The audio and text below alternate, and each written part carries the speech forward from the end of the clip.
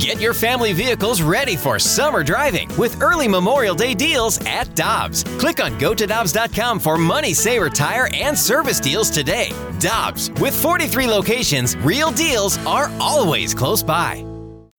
When you need mealtime inspiration, it's worth shopping Kroger, where you'll find over 30,000 mouth-watering choices that excite your inner foodie. And no matter what tasty choice you make, you'll enjoy our everyday low prices, plus extra ways to save, like digital coupons worth over $600 each week. You can also save up to $1 off per gallon at the pump with fuel points. More savings and more inspiring flavors make shopping Kroger worth it every time. Kroger, fresh for everyone. Fuel restrictions apply. We head to the Brown and Crouppen Celebrity Line, and our buddy Jeremy Rutherford is with us now on 101 ESPN. JR, great to have you with us. How you doing this morning? Yeah, real good. Good to be here. All right, I want to start with this. You have a great piece up at The Athletic about what the Blues might look like once they come out of this pandemic and presumably in Vegas. And obviously we don't have any final ideas, but it seems pretty easy to me, and I got the impression that it was for you, to put together a general lineup for the Blues. It really was, and we have other writers in other cities putting together their rosters and their taxi squads, and I looked at a few of those, and it seemed a lot more complicated, Randy. They had several guys out with injuries, guys who were injured prior to the shutdown and still won't be back. But as I looked at the Blues roster, you really just had Vladimir Tarasenko, of course, out since October. He'll be ready to go. And then Oscar Sundqvist had a shoulder injury, had missed some time prior to the shutdown, but was still playing. And, of course, he's 100%. So you look at the Blues roster, and you can basically put together that same lineup that we've seen for a long time.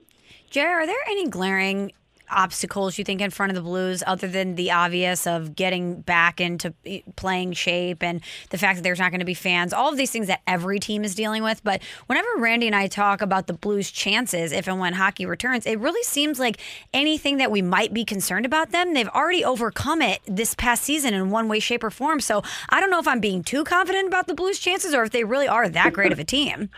Yeah, no, I agree with you, and I totally understand what you're saying. I think we could probably all use a little caution, myself included, because, I've answered, similar question in terms of saying, look, hey, they've handled so much in the last year, the coaching change, everything that happened during the playoffs, and came out of it unscathed, and look what they did, and now they have that to rely on. But this is just something that's so different. You mentioned a few things, no fans, going to a different city, playing all the games in one city, being away from your family. The Blues haven't seen anything like this. No one has. So I think it's difficult for me anyway to lump all that into one category and say, hey, because they came back after the hand pass, they can really handle all this stuff. This is going to be different.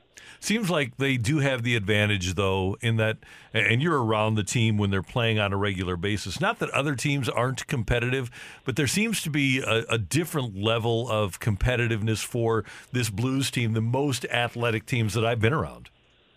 Yeah, and that's in part what Michelle is saying, is just that these guys just have something, and I agree with that 100%. I agree that when these guys get back together at the Centene, and hopefully we'll hear some news soon on those small group practices beginning. The league was close to a decision on when that was going to happen. Look, they're going to come back and they're going to be excited. We talked to Robert Thomas the other day on our podcast, and he couldn't wait. And then as training camp begins in early July, cross your fingers, the rest of the team are going to come in. And I know that all teams are going to reassemble and they're going to say, hey, let's go, let's do this. But there's just something with the Blues. They just seem to have an even keel about what needs to get done. And then, as you said, just so competitive. So I really do like their chances from that standpoint. JR, I asked Bernie Federko this, and he's kind of in the same boat as us where he didn't know. And I know that you are constantly talking to people, and you may not know the answer either, but I certainly want to ask. You had Gary Bettman come out and say, hey, we're taking a step forward. These are some of the things you can expect if and when hockey returns. And it felt like the NHL took a massive step towards progress, towards actually getting a concrete date that we could all say, hey, this is when hockey's going to return. But then we really haven't heard anything since then. And I don't know how to interpret that silence. Part of me thinks I should think the fact that they're not talking means they're talking behind the scenes, and hopefully that means they're ironing out all the details. And the next announcement we're going to hear is a hard and firm date. Hey, this is when hockey's returning. But then I think, Should I be nervous that we're not hearing anything publicly? Does that mean that there might be some hiccups that they might not overcome? So where do you stand on that?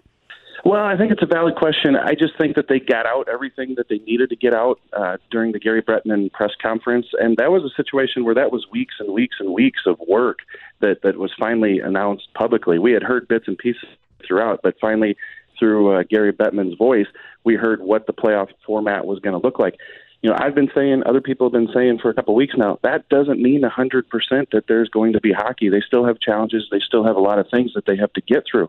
You talk to the players, they're still worried about what that bubble's going to look like. Can they come and go? Can family come out there? There's a lot still to get through. So I think what they did is they got that portion of what they wanted to say out, and now they're going to continue these negotiations, like you said, kind of talking behind the scenes.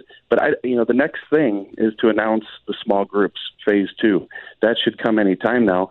And then we may not hear anything for a while after that until training camp starts. So I think they're being very measured, very careful. And if you notice, all these dates that they're putting out, they're saying, around that time, early June, maybe early July. They're purposely not setting themselves up to be in a corner in terms of, hey, you said this. JR, there's an interesting piece up at The Athletic by James Myrtle about how, and I never thought of this, how perhaps a summer playoff could become the new normal because there's less to compete with. You don't have to compete with the NFL and the NBA during the course of the summer, and you could play the Stanley Cup in August. What do you think the viability of that would be? Starting the season maybe in January and wrapping up in August, where your only real competition during May, June, let's say July and August especially, would be baseball. Is there any way to cast my vote against it? I like the summers. Well, I like a sport on ice being in the winter. Yeah, no, that's the biggest thing to me when you read the Myrtle piece and you answer the question here is that, to me, yeah, maybe you could play hockey in later October, but I don't know about pushing it back until January. I think that hockey, we get excited for it, October, November, December, throughout the holidays, all those holidays games over the years with the St. Louis Blues. But if you step back from your feelings and tradition, you look at it and you say, wow, it does make a lot of sense because you're competing with less. But to me, I think, we're looking at a lot of different things because the way this has all changed the landscape of sports. I don't know that you could get the players to agree with that. So I think it's a situation where there would be so much negotiation before that was even possible. And to me, it would be hard to believe that you could convince the players to play in the summer. Sure. And you look at the ice, too, the ice conditions. We're going to find out a lot. Good point. During these pods, what the ice is going to look like during the 100-degree temperatures in Vegas.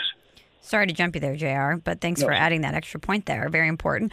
So we're doing the Play Gloria feature here on 101 ESPN where we're playing the games, the great Blues games as we relive their path to their first Stanley Cup championship. And tonight we're playing Game 5 where the Blues walked away with a victory. And I was reading again about that game, and Randy and I were talking in the break.